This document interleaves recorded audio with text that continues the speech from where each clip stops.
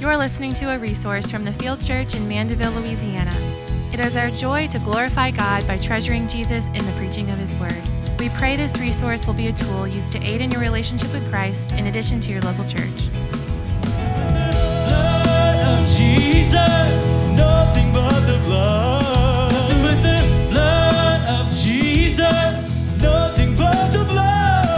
Nothing but the blood of Jesus, nothing but the blood.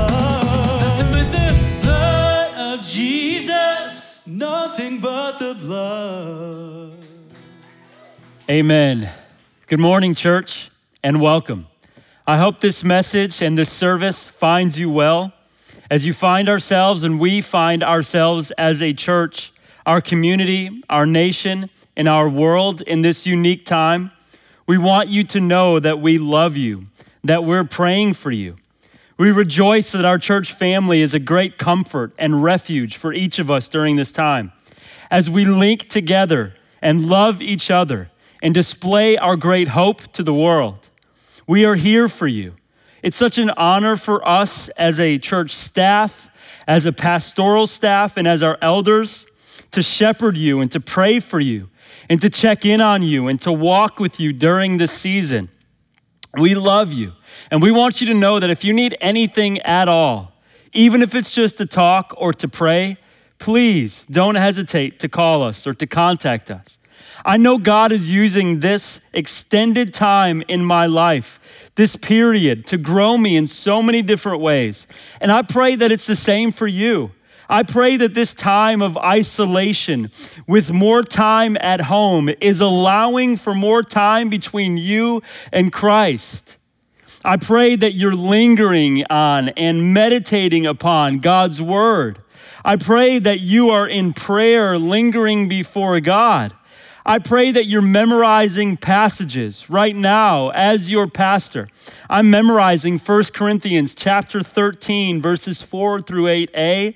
I'm memorizing 2 Timothy chapter 2, verses 22 through 26. And I'm memorizing 1 Peter chapter 2, verses 19 through 25. And I pray that you would join me in memorizing and applying God's word specifically in your lives. I hope that this is a time of journaling. I hope it's a time of reading books and a time of giving focused effort towards God growing you in specific areas in your life. I pray it's a time that you would love and enjoy and invest in the great people around you that God has placed in your lives or in your homes. I pray and I ask that God would use this great special time, although difficult, to do a wonderful work inside of your heart. What I'm seeing, and I bet you're noticing it too, is that although this time is unique and difficult, there is light even in this present darkness. There's not just light at the end of the tunnel, but light right now in the midst of our struggle. Oh, how clear it is that God is using this time of sickness and separation to bring about health and unity. This is how God is working. God is working good things for His great glory. And He's causing us all to look up right now and to look out towards others.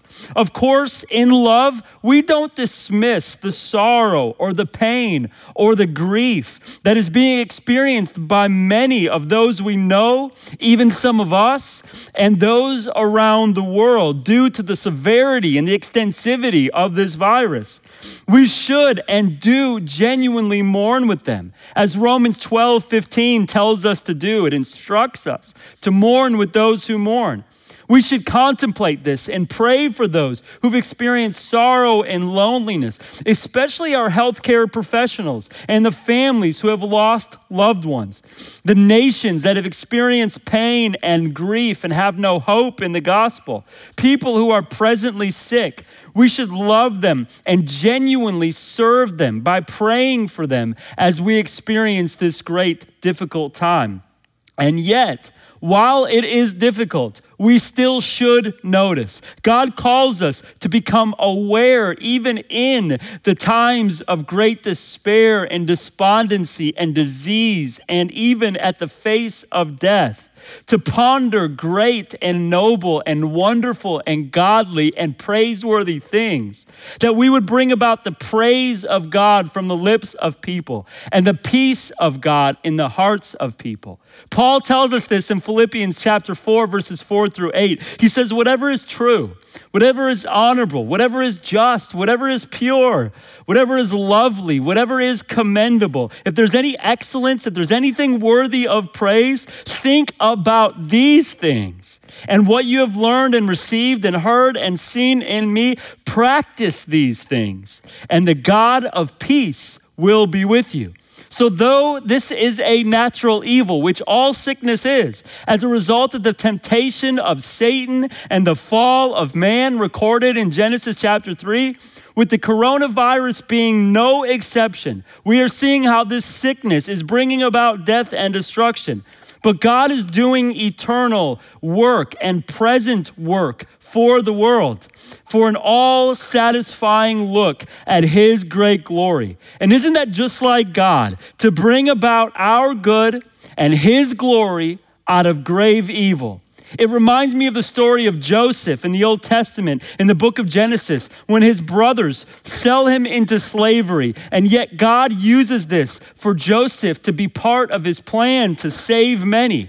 As Joseph's brothers repent to him, Joseph says back to them in Genesis chapter 50, verse 22, as for you, you meant evil against me, but God, he meant it for good, to bring about that many people should be kept alive as they are today.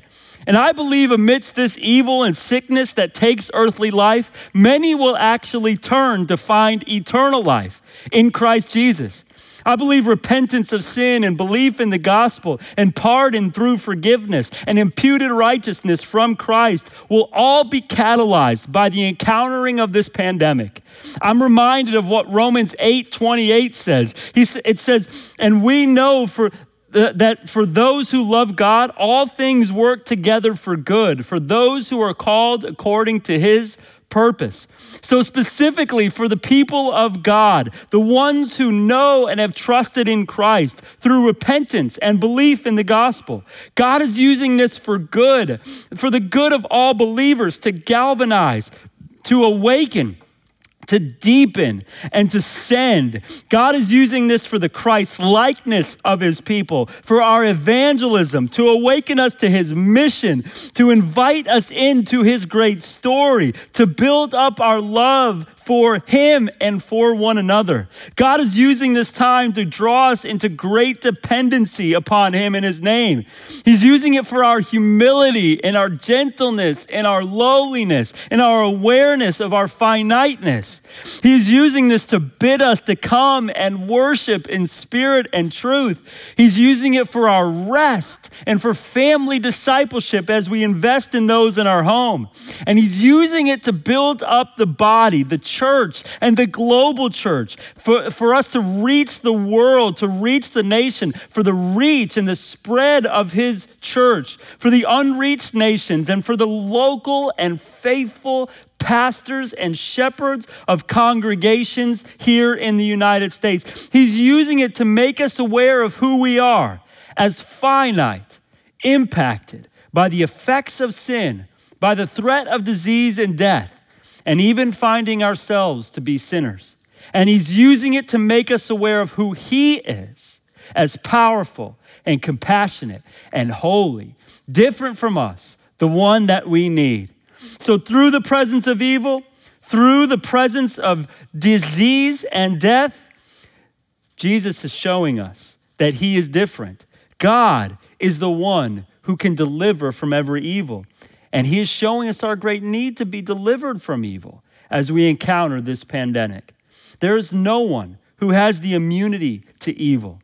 No one who has the immunity to the powers that we face of sin and Satan and sickness and health and disease and eternity apart from God.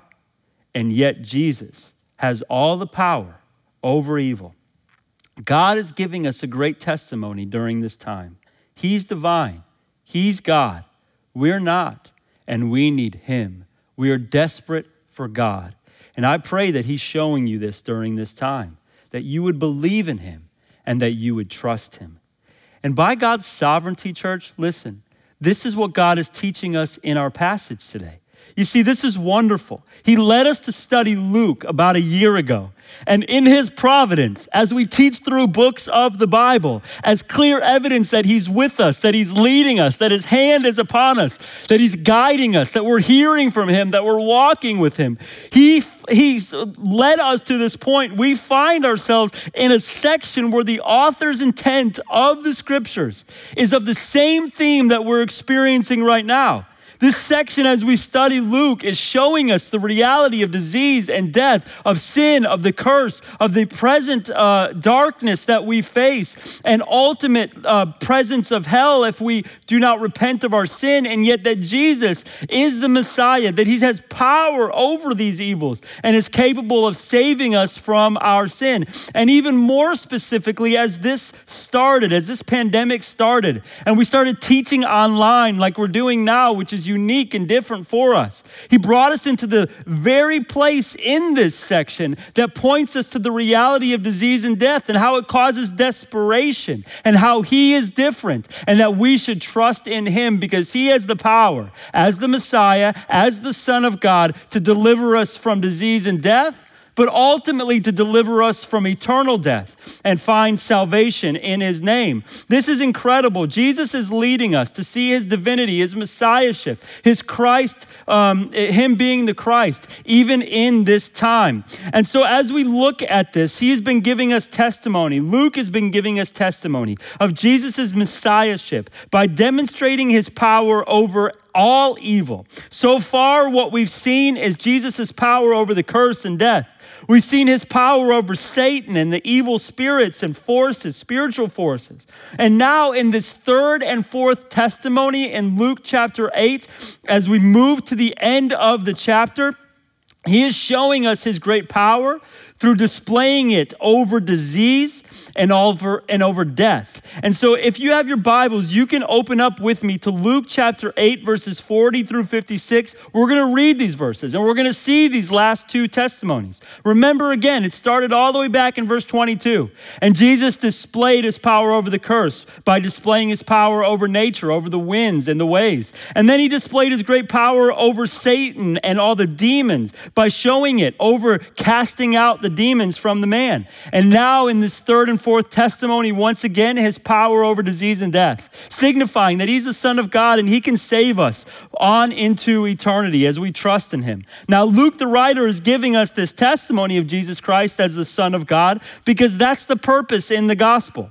Listen, this is the purpose in all of the gospels, in Matthew, Mark, Luke, and John. That's why they exist. That's why these books exist. That's why the Holy Spirit inspired them, and that's why the authors wrote them. They are four big testimonies full of numerous individual and overlapping testimonies that are witnessing and giving us the fulfillments of and showing us the displays of and demonstrating to us the records of Jesus being the Christ, the anointed one, the Messiah, that we would believe in him and find in him eternal life. So these testimonies were recorded so that the readers would believe in Jesus. That's what we're doing here. We're looking and seeing, man, this Jesus, he is the Christ. He's the anointed one. He's the Savior. And when we believe and repent of our sins, that we would be saved. I love how John tells us this main purpose simply, very simply. In John chapter 20, verse 31, it says, "These are written so that you may believe that Jesus is the Christ." That's the whole purpose, that we would believe Jesus, yeah, you're the anointed one, the Son of God. And that by believing, you may have eternal life in his name. This is the purpose. This is the point. So the Gospels, and here in this section, Luke is showing us they are divinely inspired, non-fictional narratives that are giving us testimony of Jesus being God. And that's exactly what chapter 8 is doing. In this testimony, Jesus' display over power and evil shows us that he is the Messiah. And I pray that as we look at this, that you see his great power over disease and death and trust in him for far more than that, but for your soul for all of eternity. You see, Jesus has to be a lot of things to prove to us that he's the Messiah. He must fulfill all the scriptures of God in the Old Testament. He's going to, for instance, have to resurrect. He's also going to have to come from a family line, a certain family line. He's going to have to come during a certain time period. He's going to have to be pierced and forsaken, yet vindicated. These are all prophecies about what the Messiah must be. He will have to be rejected. He'll have to suffer. He'll have to be a prophet like Moses. He'll have to fulfill all the laws and the ceremonies. He'll have to be called out of Egypt. He'll have to ride on a donkey. He'll have to be betrayed for 30 pieces of silver. He'll have to be born in Bethlehem. He'll have to be the Passover lamb. He'll have to be preceded by a messenger. He'll have to be called a Nazarene. And we could go on for a while, but most foundationally, he must be God, and he must have all power over evil if he's going to save a people for his name's sake. Therefore, him having the divine power over death and hell is essential. And in order to prove that Christ is the one who can save us, that Jesus is he, the Son of God, that he can take away our iniquities and bring us to peace with God, as Isaiah 53 tells us he'll do, he must display this and give us this testimony. If he's going to resurrect our hearts, remove our heart of stone, our total depravity, and give us hearts of flesh, and to receive us through the gospel as the soil of our hearts are ready to receive this seed, he must display that he is indeed God and has the power to do this great work and deliver us from evil. If he's going to prove that Jesus Christ, if he's going to prove that he will defeat sin and Satan permanently and usher in a new heaven, at the end, as we see in Revelation 21, he's going to usher in a new heaven upon the earth and bring us into a place where man will have eternal communion and dwelling with God. If he's going to do this great work, then he must show that he is indeed the Messiah, that he has power over evil to do this. And so this should cause us, as we see this great testimony, to trust in him. It should cause a great desperation. We see the curse. We see our subjection to it. We see Satan and his demons and our subjection to it. We see disease and death and our subjection to it. And we see the ultimate enemy, the ultimate foe of eternal death, and that we are subject to all of these consequences because of the fall of man in Genesis chapter 3. We should be desperate. And in that desperation, turn to the only one who has power to deliver us. For victory over evil, victory over the curse, victory over Satan, victory over disease and death. He is exactly who he needs to be, and exactly who he says he is, and exactly who we need him to be, the Son of God. So let's pray. Let's pray as God shows us this great next testimony of Jesus' power over evil through the display over sin and the effects of sin, namely disease and death, and that we would trust in him as the only one to deliver us. And what a fitting time it is for us to look to Jesus in light of the reality of disease and death as we even experience it tangibly around us. Let's pray, and then we'll continue to read and see the testimony of his messiahship, the display of his power of disease and death, and how perfect this is for us to point to a time when we can trust in him. So let's pray, and then we'll read. Father, we come before you this morning. We ask that you would show us this great picture of Jesus as the Son of God. Jesus, I pray that we would turn to you and trust in you and believe in your name because of this testimony. As you heal, something only you can do. You do what no physician, no doctor could do. You do what only you can do, and it's not just over an acute disease, but it's over all of evil. That we would trust in you for salvation. God, I pray as we're moved into this reality of disease and death and desperation would come from that reality. That we would trust in you and be saved. Not only be saved for right now from pain and suffering, but be saved for all of eternity. Jesus, we need you to display your great power, that we would be amazed and that we would trust in your greatness. Please show us as we read today. And God, I pray that we would be convinced of your power. I pray that we would be convinced of your great compassion, as you have not only displayed your power in this passage, but your compassion to utilize your power for the sake of your people, your power to save. God, we believe in the gospel, Romans 1:16, that you have the power for salvation to everyone who believes. And you have the great compassion for us who are like sheep without a shepherd, who have gone astray. And God, as you call us into your great family and you heal us of our ultimate sickness of sin and our ultimate plight of eternity apart from you, I pray, God, that you would get great glory. God, convince us of your great power today that we might believe and that we might trust in you even in these times that we face. In Jesus' name, amen. Let's read, church, Luke chapter 8, verses 40 through 56. Those are the verses that are covering this last section, testimonies 3 and 4, disease and death. And today we're going to cover verses 44 through 48. Last week we covered 40 through 43. Today, 44 through 48. But let's read all of it before we jump into our verses. Now, verse 40, when Jesus returned, the crowd welcomed him, for they were all waiting for him. And there came a man named Jairus, who was a ruler of the synagogue. And falling at Jesus' feet, he implored him to come to his house. For he had an only daughter about 12 years of age, and she was dying. As Jesus went, the people pressed around him. And there was a woman who had a discharge of blood for 12 years. And though she had spent all of her living on physicians, she could not be healed by anyone. She came up behind him and touched the fringe of his garment, and immediately her discharge of blood ceased. And Jesus said, "Who was it that touched me?" When all denied it, Peter said, "Master, the crowds surround you and are pressing in on you." But Jesus said, "Someone touched me, for I perceive power has gone out from me." And when the woman saw that she was not hidden, she came trembling and falling down before him, declared in the presence of all people why she had touched him and how she had been immediately healed. And he said to her, "Daughter, your faith has made you well. Go in peace."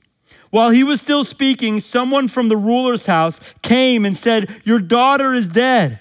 Do not trouble the teacher anymore." But Jesus, on hearing this, answered him, "Do not fear, only believe, and she will be well." And when he came to the house, he allowed no one to enter with him except Peter and John and James and the father and the mother of the child. And all were weeping and mourning for her. But he said, "Do not weep, for she is not dead, but sleeping." And they laughed at him, knowing that she was dead. But taking her by the hand, he called, saying, "Child, arise." And her spirit returned, and she got up at once. And he directed that something should be given to her to eat. And her parents were amazed, but he charged them to tell no one what had happened. What an incredible passage. As we see this, read along with me and study along with me as we dive into verses 44 through 48 today.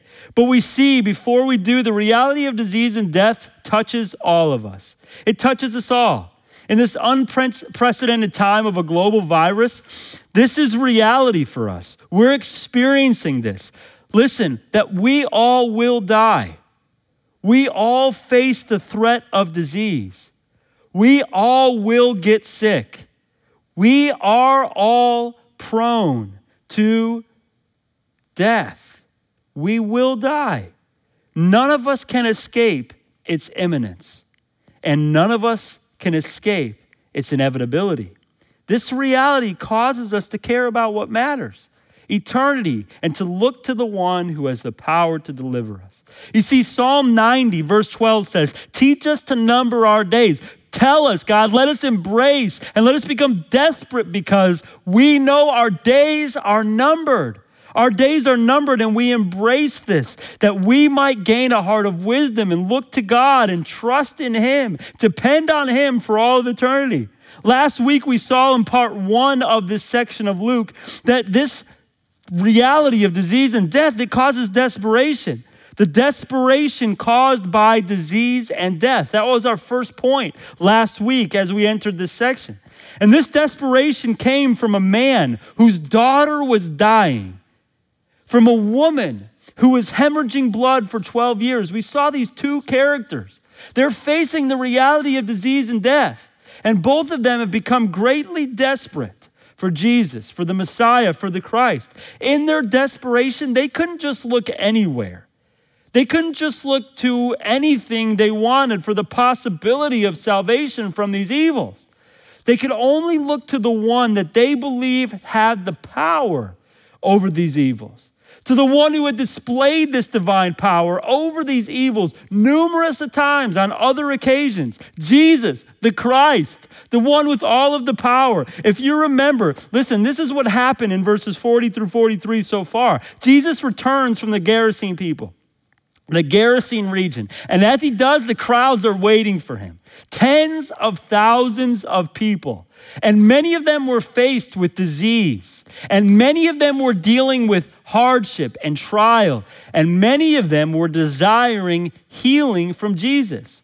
And one of those men, his name was Jairus. One of those people, he's a man named Jairus. And he was a prominent religious figure. He was associated with the Pharisees and the scribes. And in great humility, he prostrates himself before Jesus. Undoubtedly, this humility was produced by the reality of disease and death. No question. Because this is what we see causes him to fall at the feet of Jesus. And he begins begging Jesus to come with him to his home because his only child, his 12-year-old daughter, was dying.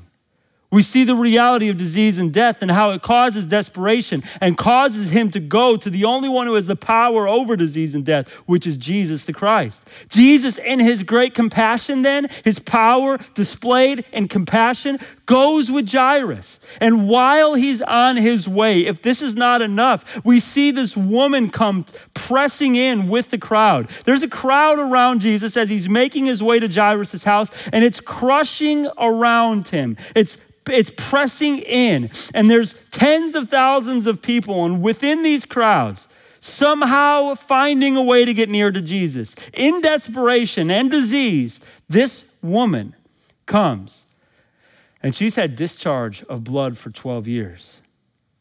This disease that she was facing was incurable. She had no more money because she had spent it on physicians. The doctors, they actually made it all worse. She was a social outcast because of her sickness. And she was considered ceremoniously unclean by the Jews and religious leaders, unable to worship. Not allowed to worship in the temple, prevented from contact with others, even from her family. Due to the Jewish law recorded in Leviticus 15, this woman's life was over due to her disease.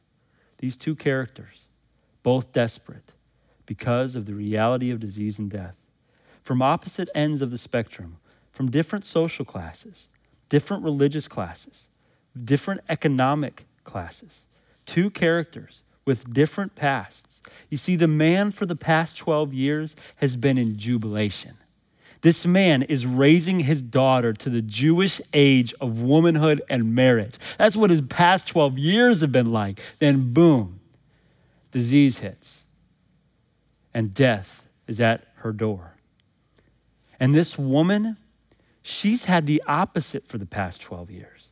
Because for the past 12 years, she's been in deep, dark depression, loneliness, hopelessness, because she is a woman who doesn't have a future. Because this woman is been dying of a disease for the past 12 years. It's become worse. She's poor and it's incurable. One man, one woman, both powerless to and aware of the reality of disease and death. They're desperate.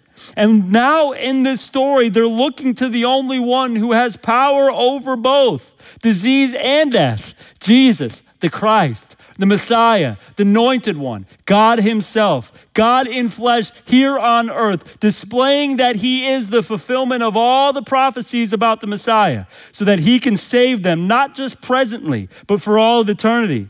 And so too, listen, church, we should see this and become desperate in light of the reality of sin and death. Let's not push it away or shrug it off or become naive to it. Ignorance is not bliss in this case. And allow it to cause us instead to trust in the one who can deliver us for both now and all of eternity. You see, in the final portion of this section, after now we've seen the great desperation displayed by the reality of disease and death, now we get to see the display of Jesus' great power.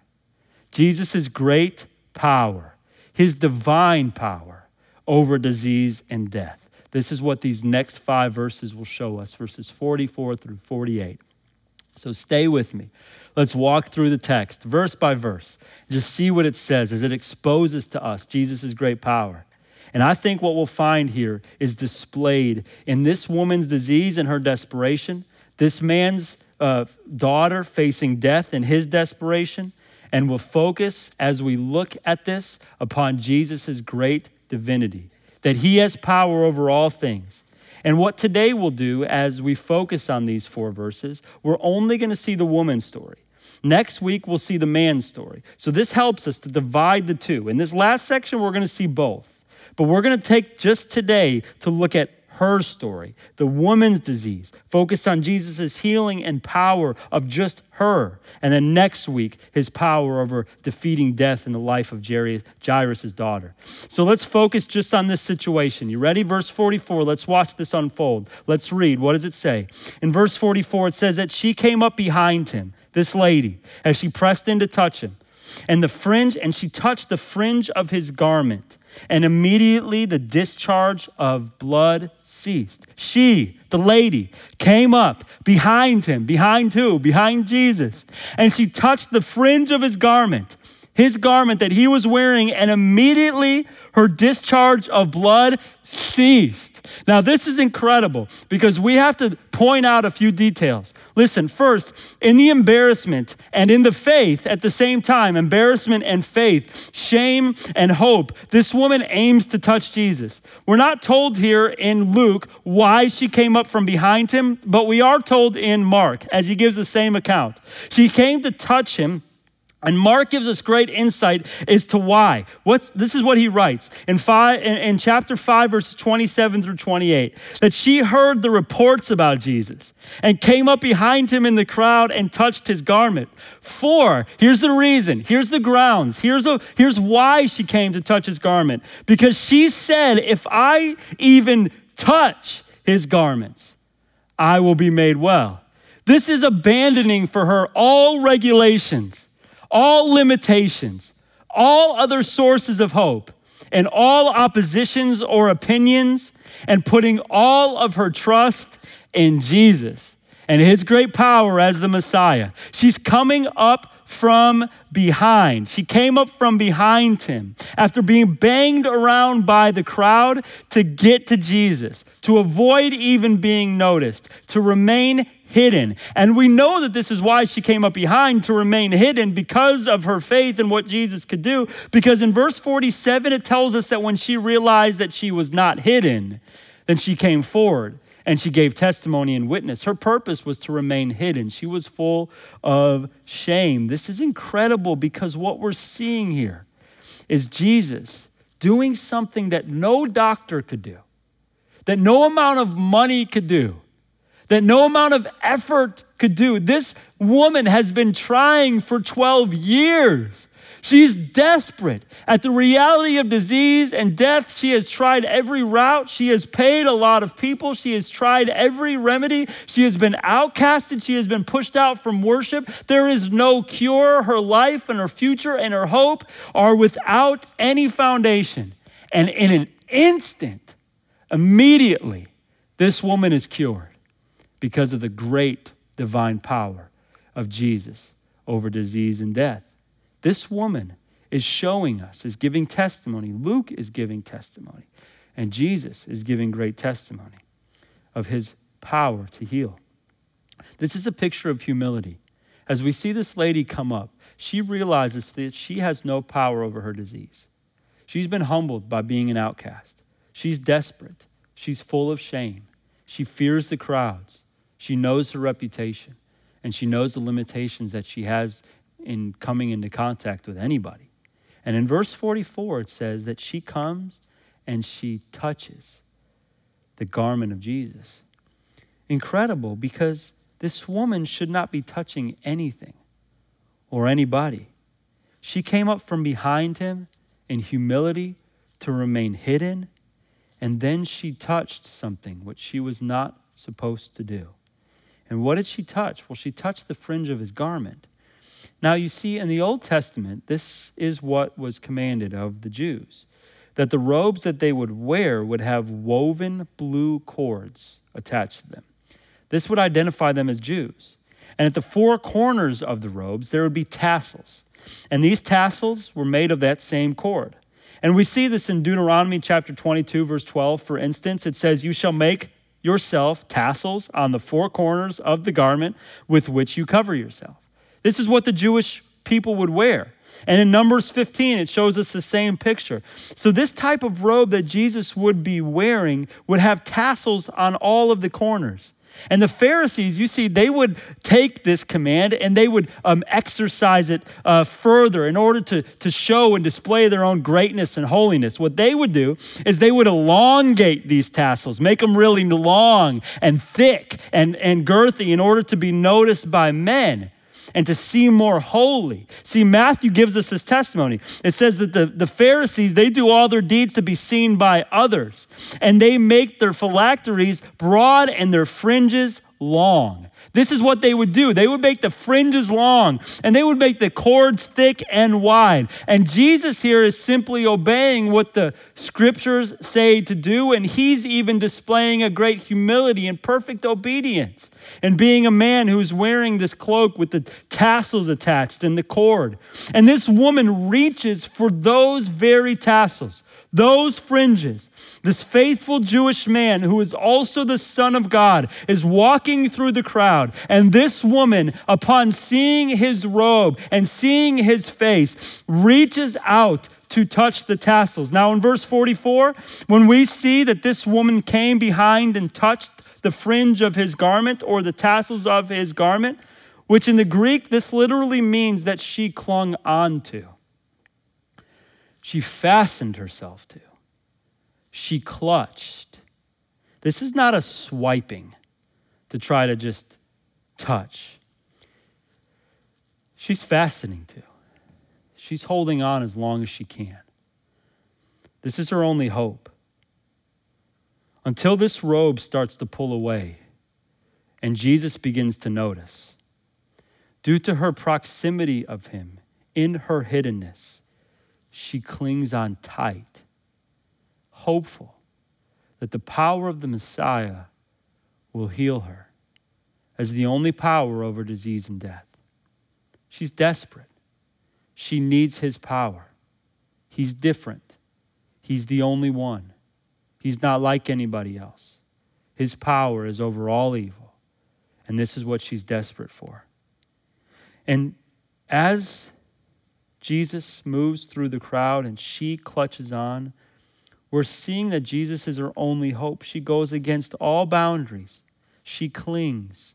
In John 20:17, this same Greek word is used when Mary Magdalene clings to Jesus after the resurrection. In John 20:17, it says, Jesus said to her, "Do not cling to me, for I have not yet ascended to the Father, but go to my brothers and say to them, I'm ascending to the Father and your Father, to my God and to your God." This clinging by a desperate woman in the midst of a crowd who's dying from a disease. This lady in Luke's account was doing this because she was saying to herself, this is what Matthew tells us. She clung on because she was saying to herself something. And this is in the progressive sense here. What we see is that this is showing us that she just keeps on repeating the same thing over and over and over to herself. What is she saying? Why is she clinging? Because Matthew 9:21 tells us she kept saying to herself, "If I only touch his garment, I will be made well." That's what she believed. That's what she was saying, and that's why she clung. She knew that Jesus was God. She believed in the power that only he possessed. This imperfect verb points us to the fact that she just kept repeating this over and over and over to herself. She just needed to get near him. He was full of divine power, and she needed to be cured from the effects of evil, including disease and death. If she could just get into Jesus' vicinity, if she would just be noticed by him, if he would just feel her plea. Because Jesus, what he was doing during this time is he was healing everybody. Now, this may seem strange, but his power was gushing out of him all of the time, onto all the people, and everyone was being healed. This power was obvious to everyone in the region. It was being poured out to people everywhere. There was nothing like it. This had not been seen or heard. No one's ever noticed anything like this. This is unlike anybody that they ever seen. This is different. This is God. This is the only one with power and disease over death. And it would be gushed out upon everyone, literally no exaggeration, upon her if she could just touch him. Jesus, in divine compassion, was healing people because he loved them. He cared, and he wanted them to see the great power that he had so that they would believe in who he is and be saved. This divine power, combined with his divine compassion over disease and over death, that's a powerful combination. Power over disease and death and compassion for people at the same time. What an incredible combination here. And verse 44 says that when she did so, when she did touch him, immediately the discharge of blood ceased.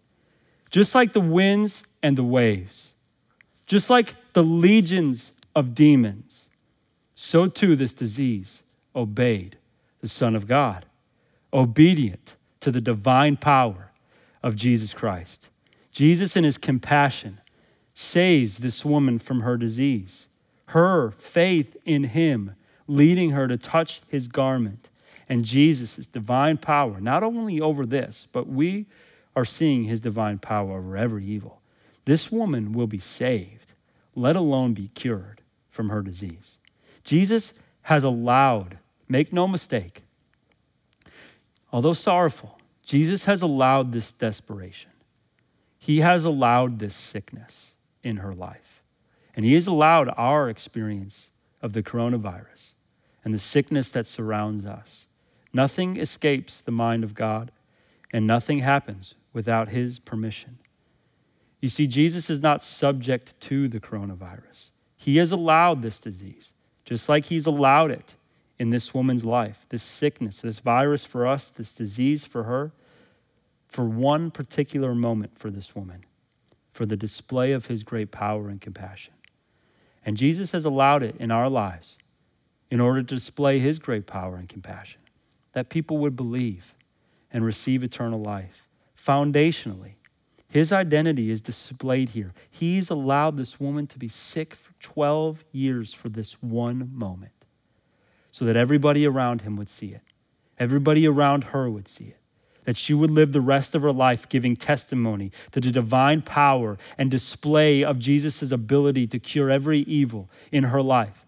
And Jesus is allowing this and has allowed her sickness for the past 12 years so that we would read this today and be convinced of who he is as the Son of God. Even though sin and sickness are the result of the fall, Jesus allows it to do ultimate good to cause people to turn to him, to trust in him, the only one with divine power over all evil, that we would find life in his name. It is a great mercy to be made desperate for God. It's a great mercy. Even in light of disease and death, it is a great mercy to be made desperate for God. Because in that sorrow, we are led to everlasting joy through Christ. So that Jesus has great work to do in showing this testimony. Namely, after he saves her, he is going to display his power in saving others. This is witness after witness of his divine power. So she reaches out. She clings on, verse 44. She touches, and she's immediately healed. Verse 45. Follow this with me. And Jesus said, "Who was it that touched me?" And when all denied it, Peter said, "Master, the crowds surround you and are pressing in on you." Now this is incredible because Jesus is healing so many, and he just instantly healed a woman who has been disease-stricken for 12 years by her touching him. We see that Jesus is showing compassion, that she touches the fringes of this garment. She's immediately healed. And in this moment, Jesus notices something. As we're going to see in the next verse, he notices power goes out, which inspires him to ask this question. Now, this is incredible. Jesus is, again, healing so many, and yet he actually feels when the power goes out from him. Isn't that incredible? This is on an individual basis. One person, one individual. When his care, when his compassion, and when his power comes out, he knows it. Now, this wasn't on accident. Jesus knows who this is going to. And when Jesus asks this question, who touched me? He's not unaware of who touched him.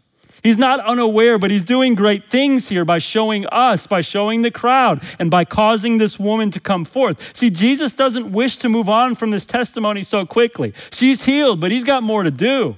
He's in no rush. He's not concerned with anything else. He's got to get to Jairus' house. But he's concerned with people knowing the truth and believing and being saved. He cares for this woman.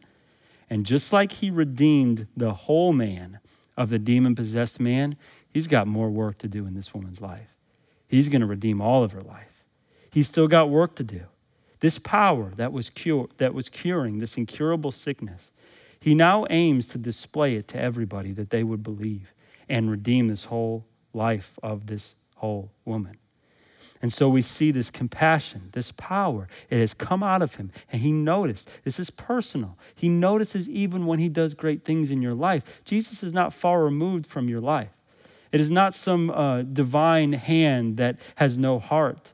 When he moves, and even now his great power moves in your life on a daily basis, he notices.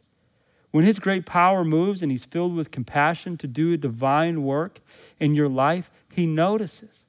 And when he doesn't rush, but aims to bring you forth to cause redemption throughout your whole life and on into your eternity, he notices and he cares. He's not in a rush to do something next. He's with you. This is personable. This is a personal God. And he's got still work to do with this lady. Such compassion, such power. So in addition to healing her and helping her physically, he's going to heal her socially. He's going to heal her in front of this crowd, and he's going to heal her spiritually, making sure everybody here knows that she has been healed and doing what only he can do, saving her soul. He's the one who can do this, and he's going to do it publicly. So he says to this woman in verse 45, or says to out loud in verse 45, who was it that touched me? He's not unaware. He knows. He knows the sands on the shores. He knows the hairs on the head. He's not only omnipotent that this passage is showing us, but he's also omniscient. He isn't really wondering who touched him. He knows very well, but this is for our display and for her redemption. So he says, literally, who clung to me? And Peter, I love Peter, verse 45. He says, this is Peter's agenda, right? Speak now, think later, okay? And so Peter says, Master, the crowd surrounds you and are pressing in on you, which is another way of saying, what do you mean who touched you? You want me to take names or create a perimeter? You got tens of thousands of people around you. But of course, Jesus wasn't unaware, right? The crowd is around him. And she touched him. This is for the readers, and this is to bring her forth. Mark actually tells us that the other disciples were saying the same thing as Peter when Jesus asked this question. Like, you want to ask us who touched you? But it says that Jesus immediately turned around, and he even began to look around. He even began to look around, and I would have said, like you don't know, Jesus, who touched you. Verse 45 shows us. Jesus asked this question, who touched me? And when all denied it, Peter said, Master, the crowds surround you and are pressing in on you.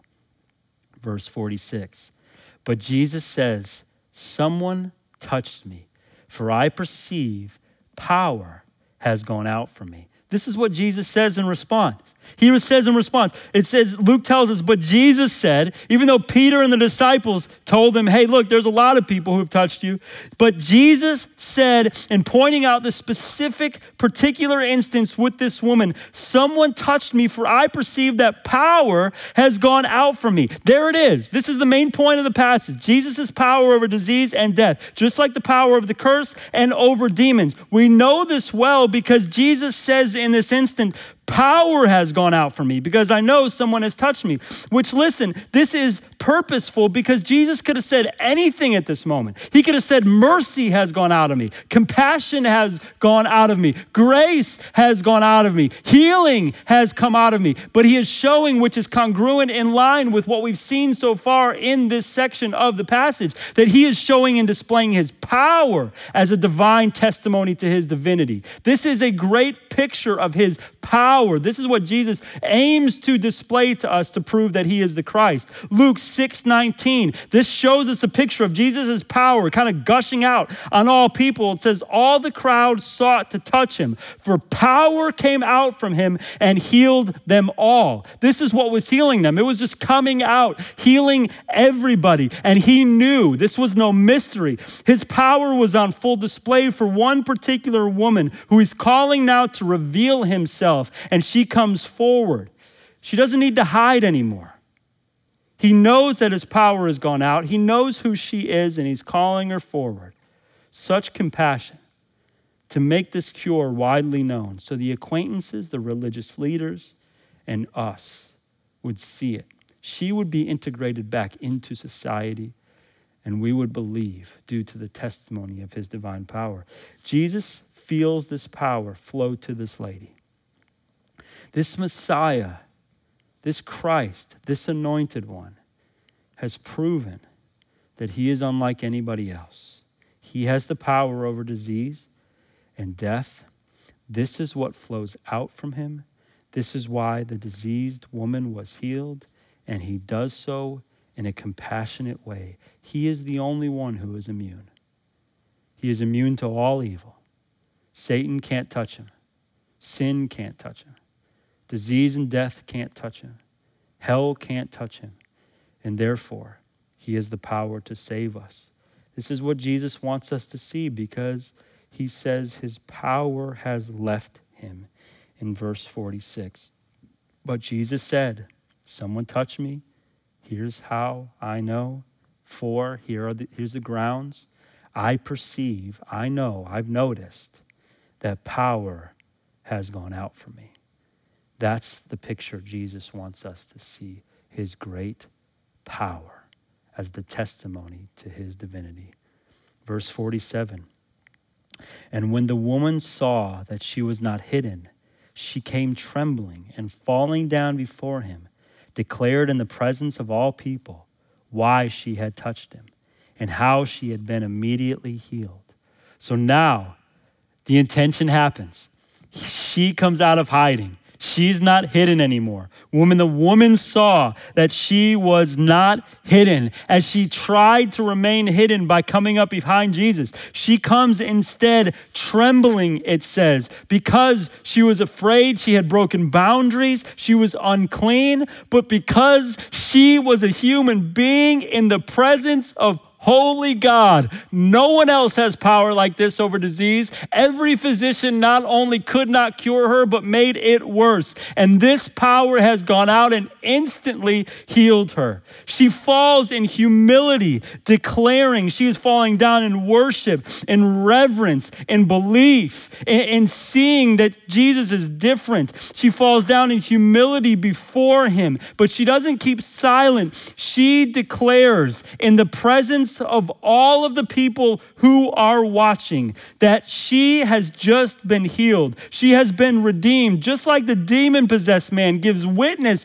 and testimony after he's healed. So too, this woman gives testimony. She has been immediately healed. The testimony of his divine power over disease and death. Listen, it wasn't the tassels that she wanted to touch. It was Jesus. He's the source of power. And she told everybody why she had touched him.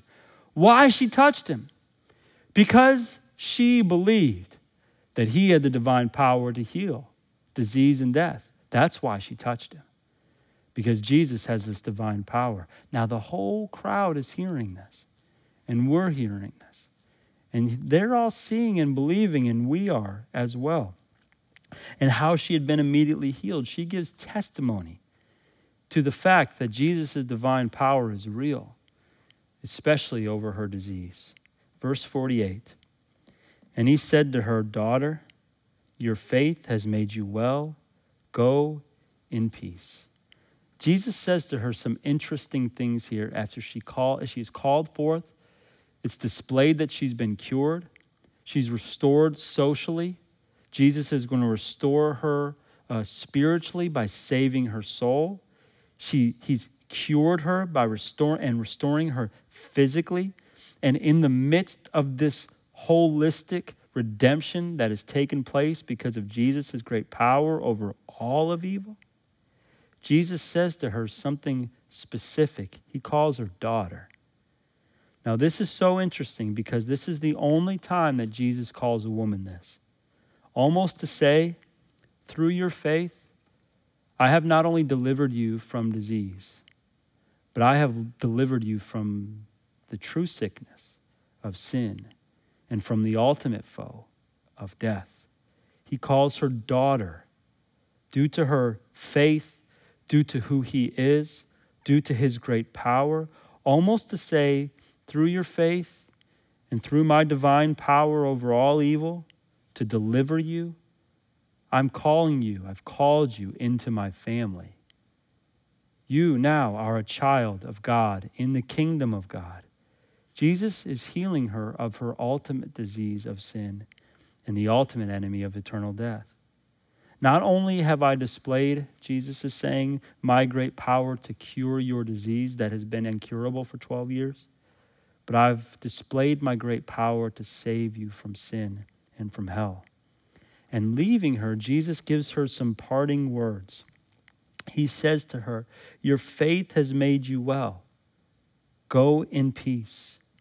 And as we see this picture, this sweet goodbye from Jesus, as we see Jesus leave her with these great words, we see that she has been given peace, peace of being restored, peace in her community, peace with the religious leaders, peace physically, peace socially, but more than anything else, peace with God. As we see here, he says her faith. Now, it's not about her faith, it's about who she has faith in. And as we see this, she got it right. She believed in Jesus' divine power. That was the point. He's the Son of God. He's unique. He's different. And he says literally, your faith has not only made you well, literally he's saying your faith has saved you. This woman is saved. She has been cured physically. She has been redeemed socially, religiously, and ultimately she has been redeemed for all of eternity. Jesus says, be of good comfort. You can be comforted because my power has made you well. And church, as we close, what an incredible picture. Jesus' divine power, and this power is not just some objective reality that's outside of anything we experience. At the end here, how fitting that his power has in fact brought comfort. His power has in fact brought peace. His power here has in fact brought about healing. His power here has been actually full of compassion. What a perfect picture for us during a time of the reality of disease and death.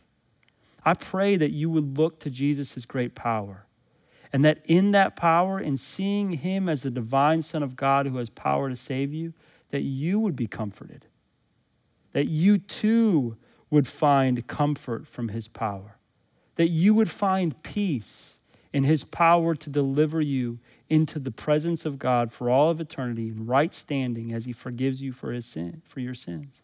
I pray that in the experience of his power, that you would not only find comfort, not only find peace, not only find healing, but in this that you would find his great compassion. He gives his power freely in compassion to save his people because he loves you.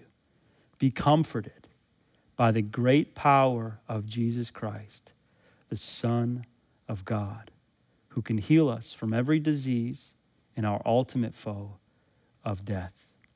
Church, right now, as we experience this pandemic and as we ride this thing out as long as we need to, the one thing that will truly bring us comfort is dependency upon the power of Jesus Christ.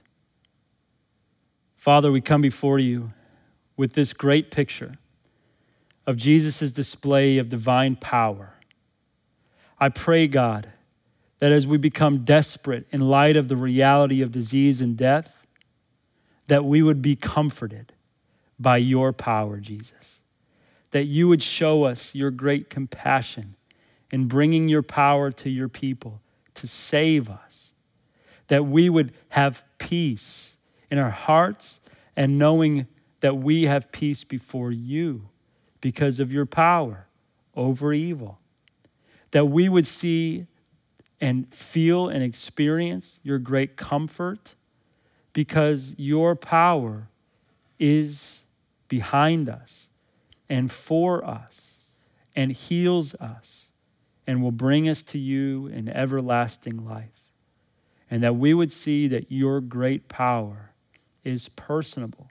It's for us, and we experience it, and you see us as individuals who are in desperate need of your power.